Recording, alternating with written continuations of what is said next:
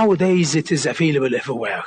No one can stop the internet. It's almost next to impossible.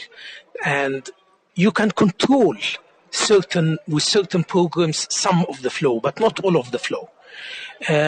Social media is like fire in a savanna, in a dried savanna. It can reach everyone, everywhere, at very high speed. So the problem is not accessibility. The problem is in the content itself. You were talking about any person with a smartphone being a journalist in today's times.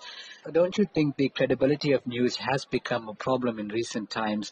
The issue of fake news now a major cause for concern in South Africa as well with the advent of social media. How could this issue be resolved and the code of conduct of journalism be upheld? It is a very, very, very dangerous situation that you can't differentiate between the fake and the authenticity of information. You can't differentiate between the real journalist and between who is faking it just to take to attract people for some reason or another.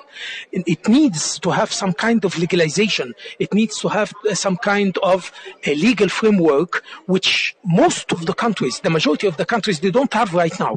It is a new concept.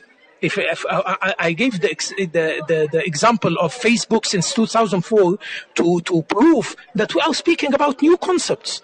So it will take time, but definitely the people will reach something so that you are not be exposed for fake information, for fake knowledge, for fake news. What sort of dangers persist with the irresponsible usage of social media?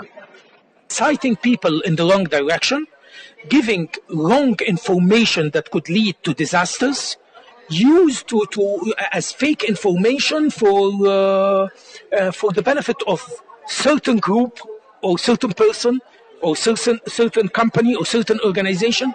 It could have so many dangers.